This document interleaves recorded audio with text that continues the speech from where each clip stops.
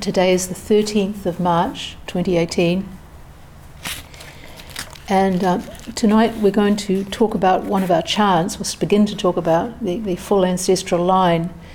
A couple of weeks ago now, we had Sangha brainstorming, and one of the things that came up, I mean, many suggestions were made. We sort of did, for people who weren't there, we invited people to say what they felt was working well and what they wanted more of and what they wanted less of. And one of the things that came up out of the brainstorming was wanting to have more explanation about the chants that we do. And we have this new chant called the Pool of Radiance, which is also a lot of names like the ancestral line is.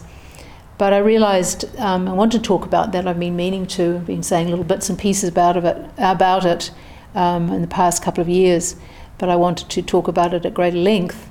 But in order to effectively talk about that, I really needed to look into our ancestral line a bit, which is what it sort of has come out of. Now, some of you here may not ever have chanted our ancestral line or heard it. It's a long chant, mainly of names, and the two versions. There's the full one, which is a complete line of the transmission of the Dharma from one generation to the next, going all the way back to the Buddha, of our own era, Shakyamuni, but actually stretching even further into the past with the 6 primordial Buddhas that we chant the names of that are prior to Shakyamuni Buddha. And we'll go into a little bit more of that later on. And then we also have an abbreviated version which sort of mentions the most important figures, and it really is quite brief. It's sort of a highlights of the long ancestral line. By contrast, our new chant, the Pool of Radiance, as the name suggests, it's not a line, it's a pool. And we developed it based on one that was developed about 10 years ago in Sweden.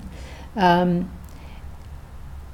it came out of a desire to include some women's names which don't appear in our lineage, and also to put in the names of masters that we're more familiar with, because a lot of the ones in our ancestral line we don't know very much about. But there are masters from our koan work, from the many stories we tell, that we sort of have a more intimate relationship with, and so those are also included in the Pool of Radiance. And it instead of starting in the distant past and coming up to the present, the Pool of Radiance goes backwards. It looks at groups the different. We start with Roshi Kapleau and go back to the Japanese names, and then the Chinese names, and the Indian names. And it's really wonderful to have that, and it's been wonderful to go into the lives and learn about the people who we have in that chant.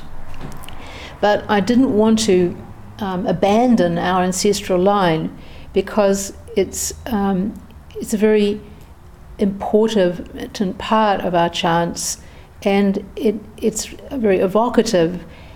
It points to the importance of transmission in Zen, to the handing on of the teaching from teacher to student. Whereas one teacher put it, from warm hand to warm hand. It's pointing to the fact that our practice is something living, and that these names we chant, when we chant this ancestral line, they come to life through our chanting, and it's a way of reminding ourselves that the Buddha is actually right here, right now, in us, and nowhere else. In many ways, our ancestral line is a kind of fiction. It's something that has been made up over a number of centuries. you could say it's like an expression of our founding myth. But as Roshi Kapleau used to say, myths express truths that are more profound than can be expressed by mere fact. In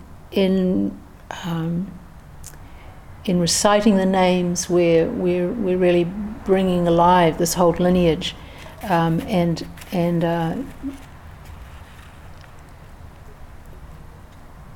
allowing it to keep on flowing down into the present. Just a little bit of history before we get into some of the names, and we'll also sort of be looking at the history as we go through it.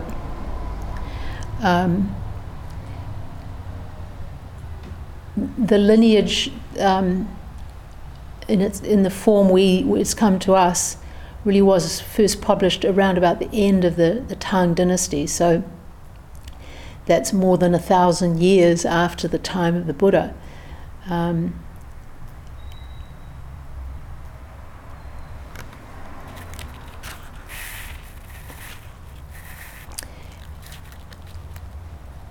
It took several centuries, as I said, to develop, and it sort of grew out of biographies of great monks that were circulating at the time. They were called the lamp records, and this is another important image for us: the image of a candle flame being passed from one candle to another, and the way in which the flame that lights the next candle isn't diminished anyway by passing its light on to another candle. This is another image for the transmission of the teaching. Also, we can see how important it might be within Chinese society, which is where it was developed, even though it stretched back into the Indian ancestors. Monks and nuns were called home leavers, and they left behind their families to enter into the Buddha's family. And actually we still say this in our Jukai ceremony at the end. We say we have now all entered into the Buddha's family. And so that in Chinese culture, ancestors were incredibly important within the Confucian culture. And so these Dharma lineages that developed, in a sense replaced the family tree of the people who had entered into the order. Can it, perhaps get a sense of the feel for this importance of ancestors from our own the importance here in New Zealand in Maori culture of whakapapa, a sense that the ancestors, the tipuna, are with us, kind of backing us up, and that it's our job to pass that learning and that wisdom from the tipuna down to the mokopuna.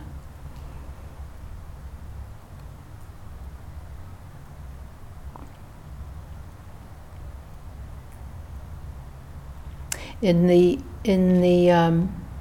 repentance ceremony that we do, there's a line about repaying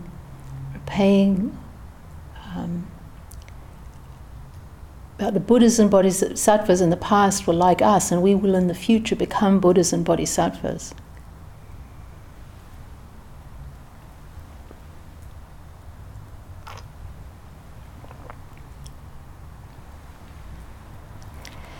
In the earliest of these lineages, Bodhidharma was established as the 28th Indian patriarch, and so this was something important to sort of give Bodhidharma is the founder of the Zen school in China. And so calling him the 28th Indian patriarch was a kind of way of giving Chan or Zen a good pedigree. And he was also known as the first patriarch of Chinese Chan. There's a little bit quote here from Andy Ferguson, who wrote this great book on all the ancestors called Zen's Chinese Heritage. And he divides the history of Chan up into different periods. And the earliest period he calls the legendary period. And he says about it,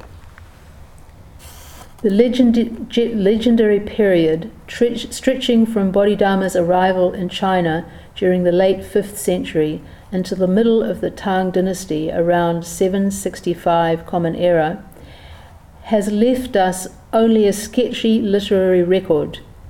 Modern scholars dismiss many of the era's Zen stories as apocryphal, or at best of dubious origin. Myth, magic, and facts are tightly fused in Zen's early history.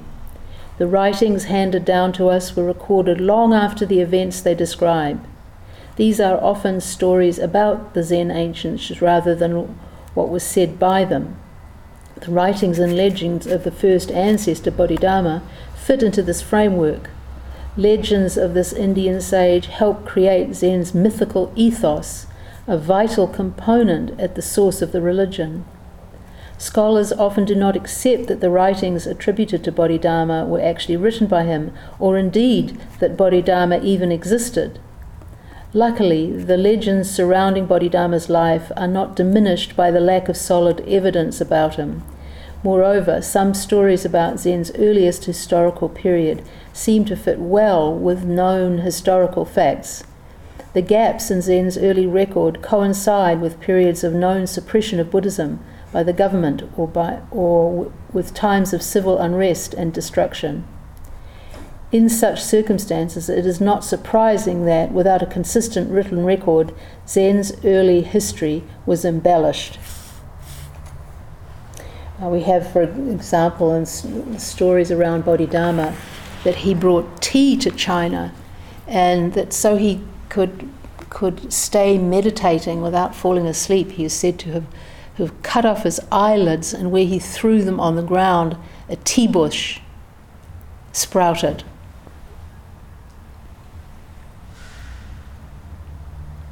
You think of the importance of tea in China, and you get some sense of the centrality of Bodhidharma in early Chinese culture of that time, and afterwards for many, many centuries. And still, if you go to China now, very often in gift shops there will be little figurines of Bodhidharma, Dharma. So he's still considered part of folklore in China. So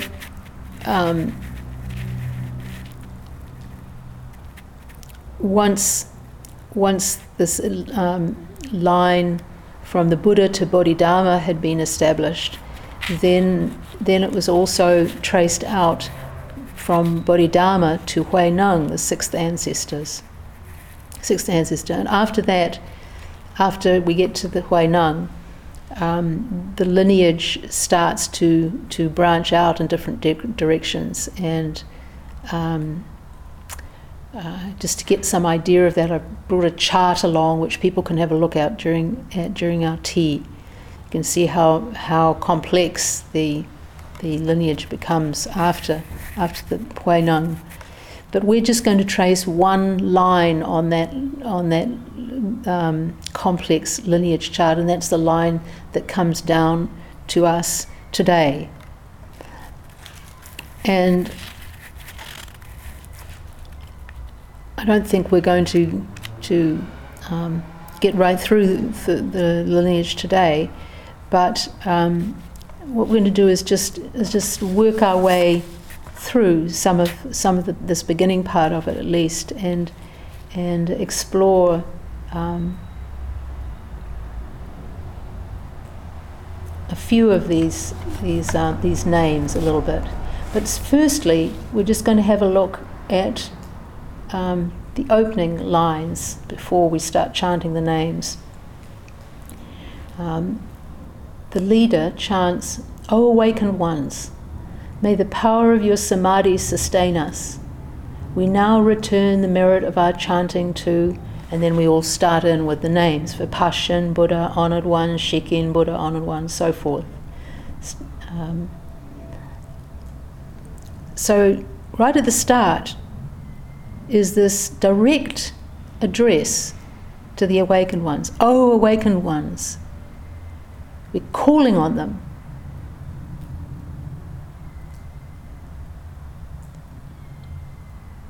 In our memorial prayer, we actually ask the Buddhas and Bodhisattvas to come forth. What does that mean? To where do they come? From where do they come?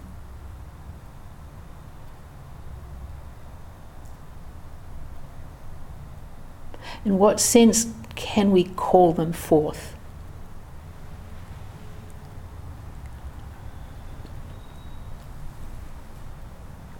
O awakened ones, may the power of your samadhi sustain us.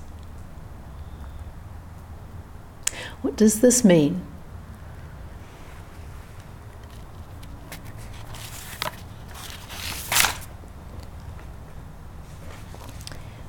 Samadhi, I'll give you a definition. This is from the Three Pillars of Zen.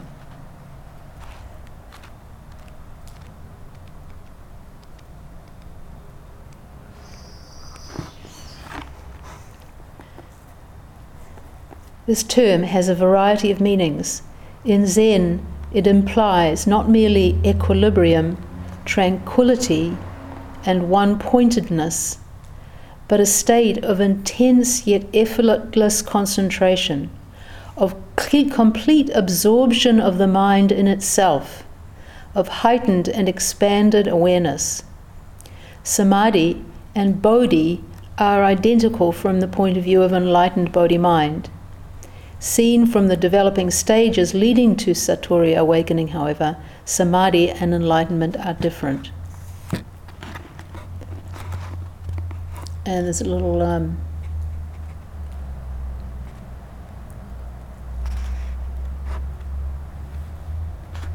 bit here about Bodhi as well. Bodhi is usually translated as wisdom, intrinsic wisdom. Rishi Kapleau calls it the inherently enlightened heart mind. Also the aspiration toward perfect enlightenment. So this word samadhi encompasses a great deal. But at the core of it is this sense of absorption, of an experience in which there's no inside or outside, no subject standing against an object, but just this absorption in this. So there's an assumption made in our calling out to the awakened ones that in some way the samadhi of all these great masters, stretching back 2,500 years to the Buddha and then back beyond eons to these primordial Buddhas, that in some sense the power of their meditation is still present. And we can, in some sense, tap into that intensity, that concentration, that energy.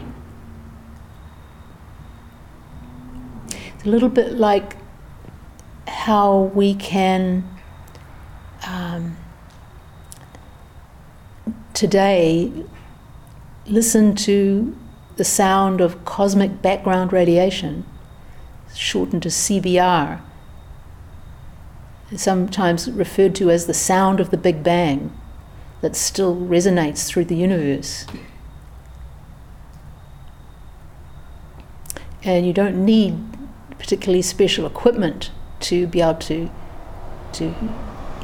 hear this sound. You just need an ordinary kind of radio receiver.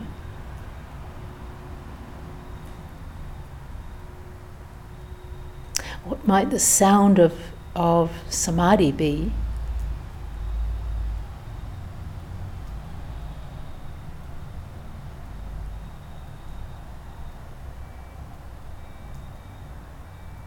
Can anybody hear it right now?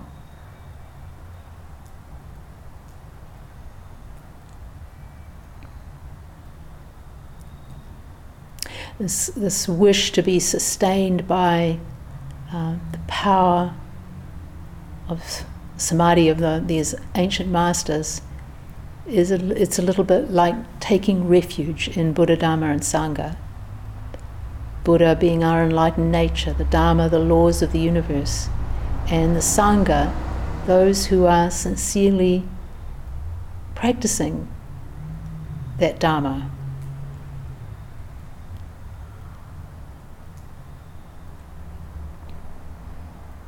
So it's like we're with this first line, we're really listening to what we're saying when we say it, then we're, in a sense, we're tuning our radio receiver to the energy, the samadhi of the Buddha and all the masters.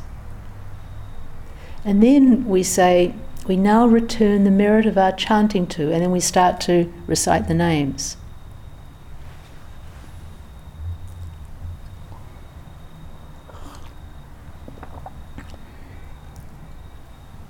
Talked a little bit about this a few weeks ago, but just to again look into this term merit, which is another very, very rich term in Buddhism.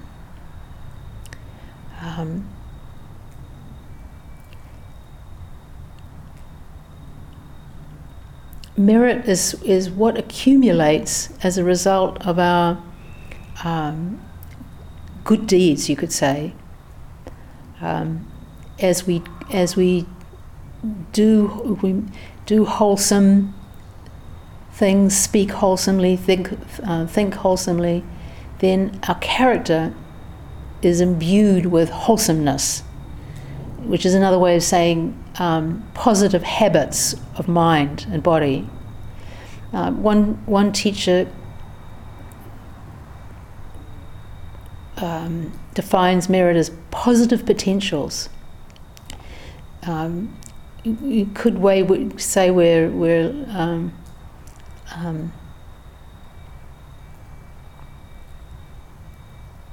creating positive neural pathways which can ripen into happiness, you could say. So can we give away those positive potentials? And another question is, Buddhas and Bodhisattvas and masters, great ancestors, surely they don't need them. Haven't they got them in spades already?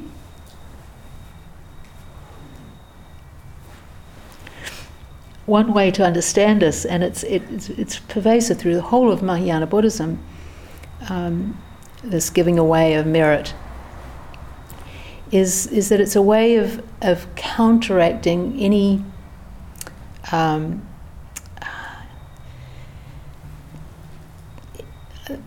any temptation we might have to sort of engage in spiritual materialism and think about how we could pile up these positive potentials for ourselves.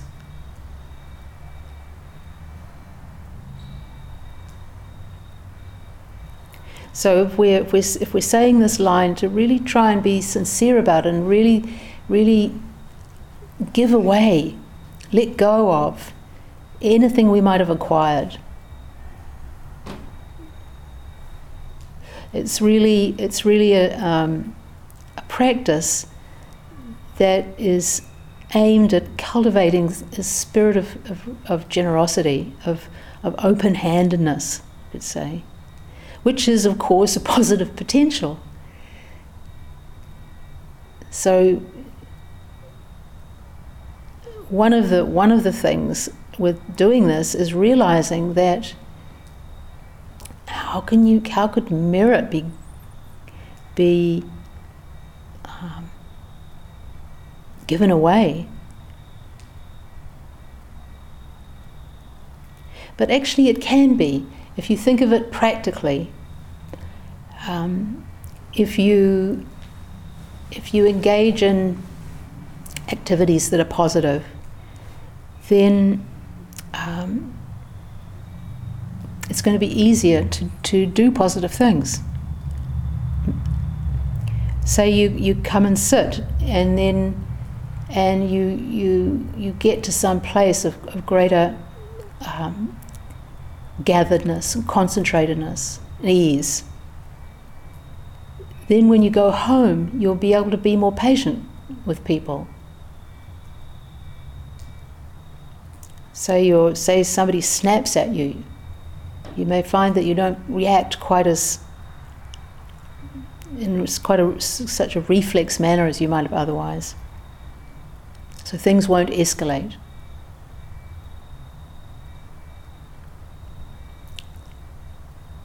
You could see that as giving away merit.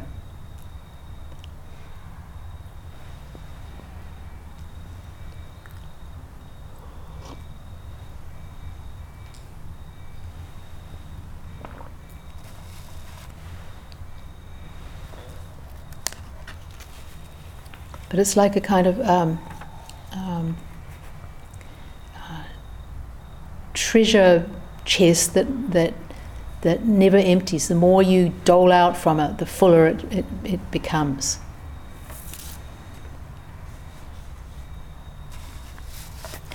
Then we get into our actual names here, and the first 7 are Buddhas: Vipassana Buddha, Shikin Buddha, Vishvabhu Buddha, Krakuchanda Buddha, Kanakamuni Buddha, Kashyapa Buddha, and then Shakyamuni Buddha.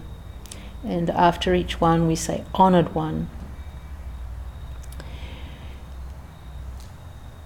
So we can take this first group of these Buddhas all together, and they're often called the 7 Buddhas of the past. And the first 3, Vipassana, Shikin, and Vishvabhu, are actually 3 Buddhas from a previous kalpa, what's known as the glorious kalpa. And then the last 4 are from the present kalpa, which is called the auspicious kalpa.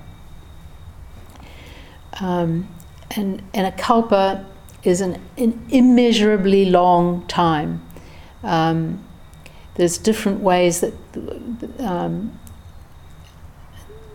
a kalpa is measured, but they're all aimed at just completely boggling the mind. A kalpa is as long as it takes for a heavenly being to come down with a silk scarf and lightly waft it over the top of a extremely tall mountain, and when the mountain is worn away to nothing, then that's how long a kalpa lasts. Other things like that.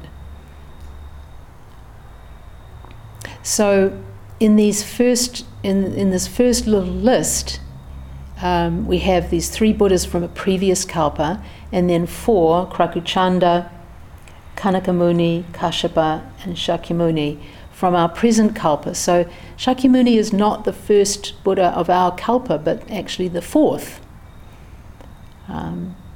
Just as an example, the one that's at the beginning of this little grouping, Krakuchanda,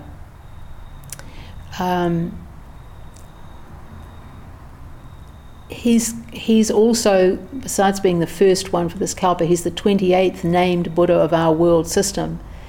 And all of these Buddhas, you can look up their little biographies. And for Krakuchanda, it says that he was 4,000 years old when he renounced the worldly life. And they'll give a little biography which is very similar to the ones we have for Shakyamuni. So he will have lived in India at a certain time.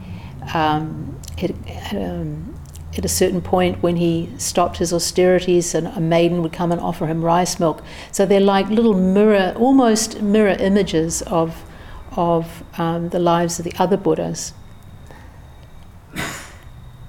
Or Kashyapa Buddha, the one immediately preceding Shakyamuni, said he died when he was 40,000 years old.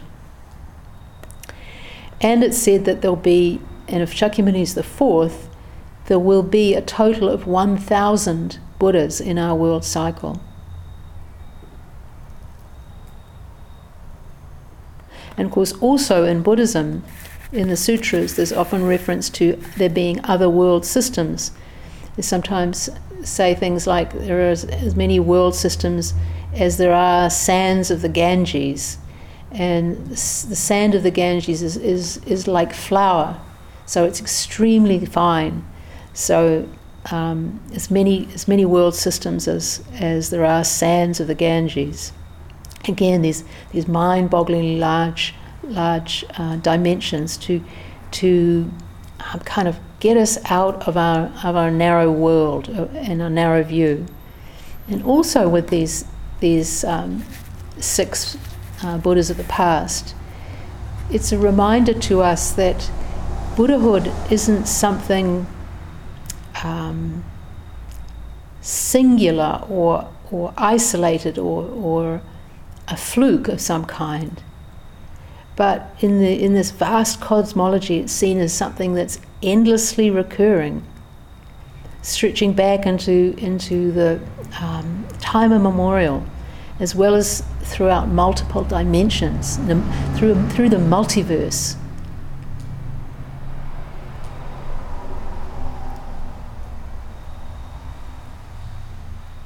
So another way of understanding this is really seeing that there's the unfolding of Buddhas can happen any place, any time. It really wipes out any excuses we might have for not engaging in this work of realizing the true nature.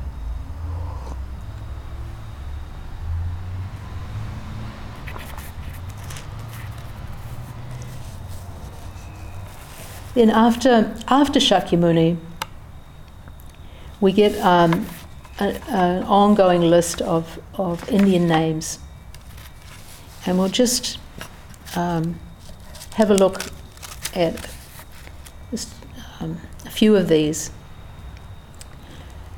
So right after Shakyamuni is Mahakashyapa, and we have a great source for all these masters in one of the koan collections that we take up, called the Denko-Roku, and this was put together by a Japanese master. All the other koan collections we work on are from Chinese masters, but the Denko-Roku was compiled by Keizan, who was 2 generations after Master Dogen, so his Dharma grandson. And in this collection, he goes through each of the masters in our ancestral line, because Keizan is, of course, also in our own lineage, and tells a story about their own reception of the Dharma, the moment of the transmission. And he goes all the way up to his own teacher, Koun Ejo, who was a Dharma successor to Master Dogen. So the very first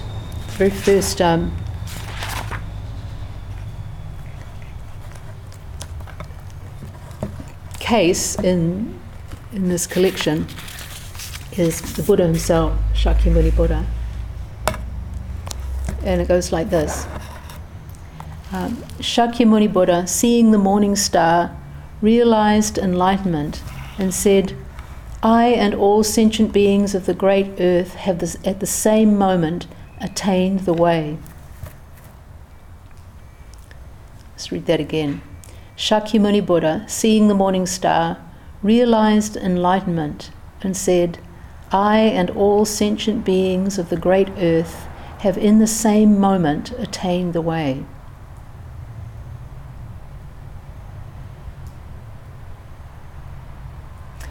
This coming to awakening upon seeing the morning star isn't found in any other tradition. It's just a part of the Zen tradition. The Buddha glancing up and seeing Venus in the morning dawn sky and having this profound experience.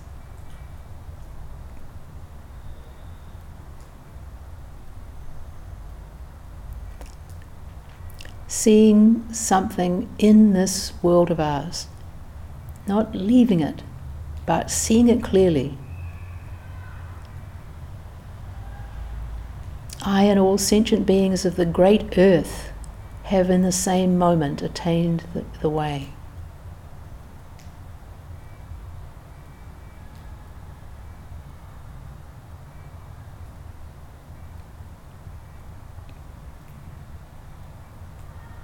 We often use a different account of what the Buddha said on his Great Awakening.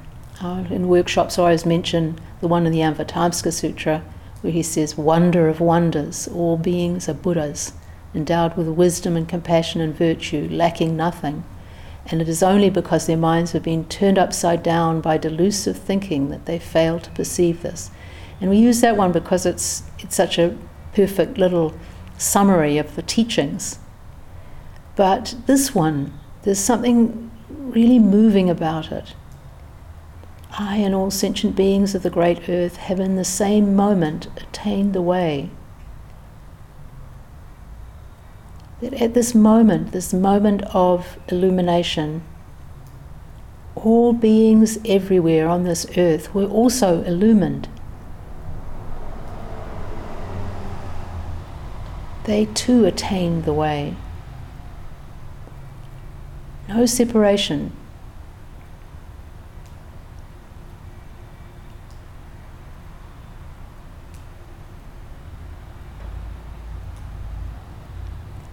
Everybody woke up. Because there is only one universe.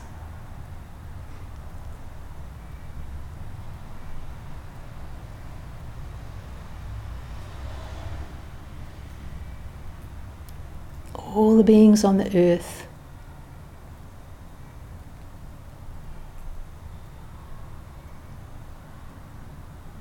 are Buddhas.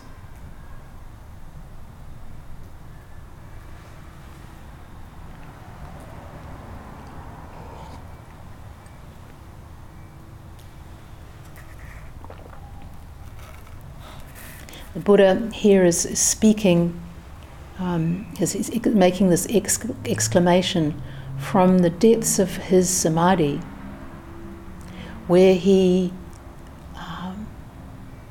was completely connected to everything on this earth and beyond.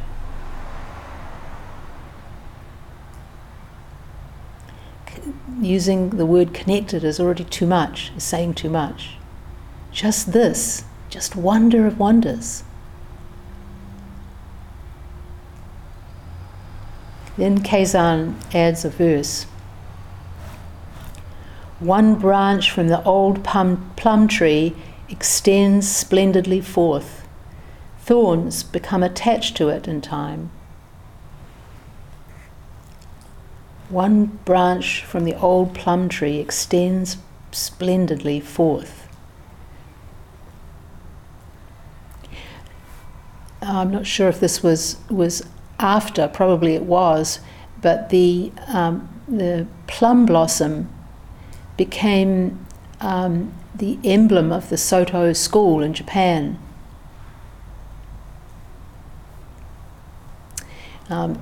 In Japan, the plum tree is the first tree to flower at the end of the winter.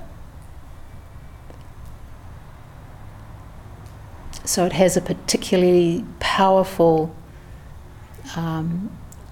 connotation in Japan. These exquisite flowers emerging out of bare branches, out of the barrenness of the winter, the cold. Often still when there's still snow on the ground, the plum blossom will come out.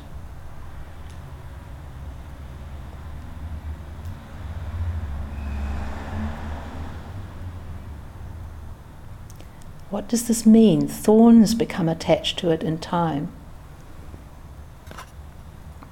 I looked this up, there are varieties of plums that have thorns on their branches. This is one of the points when working on this koan. What does this mean?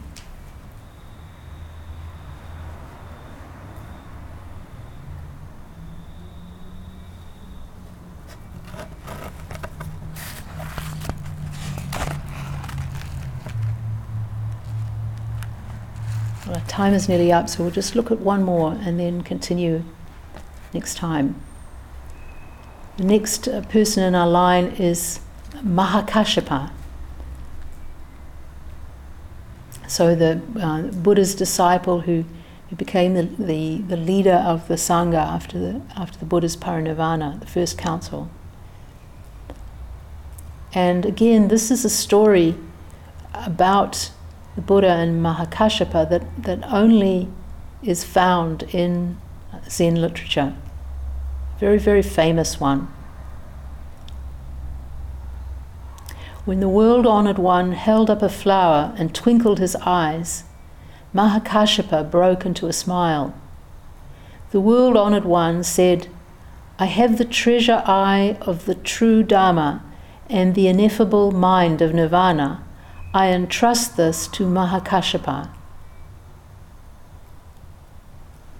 So this is a very, very famous scene.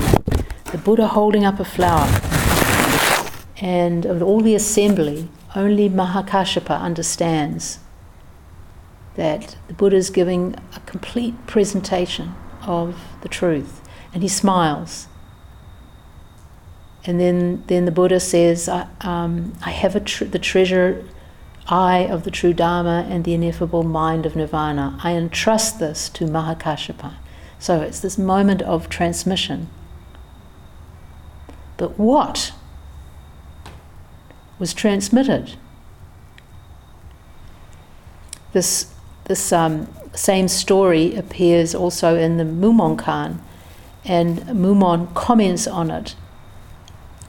And he's in the beginning of this, he refers to golden-faced Kudon, which is just like a nickname for the Buddha.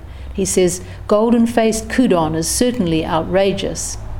He turns the noble into the lowly and sells dog flesh advertised as sheep's head." Sheep's head was a delicacy, though with some genius. However, supposing that at the time all the monks had smiled, how would the all-including eye of the true Dharma have been handed on? Or if Kashyapa had not smiled, how could he have been entrusted with it? If you say that the true Dharma can be handed on anyway, The golden-faced old man with his loud voice deceived the simple villagers. If you say it can't be transmitted, why did the Buddha say he had handed it on to Kashyapa?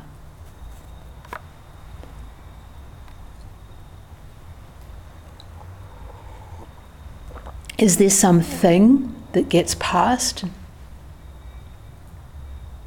But surely all the teaching says that it's not something that we have to acquire.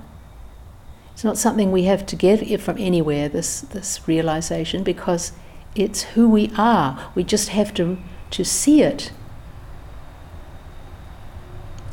And that's what the verse, what Master Kazan's verse points to.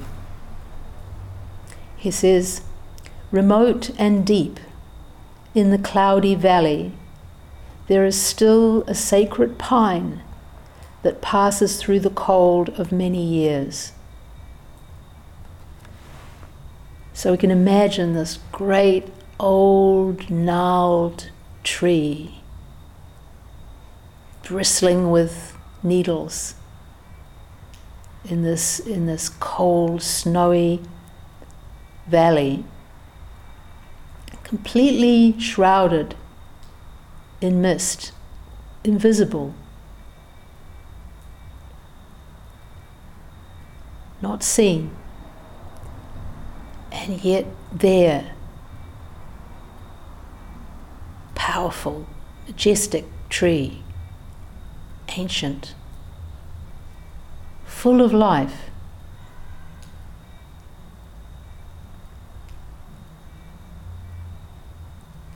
We'll stop here and recite the 4 vows.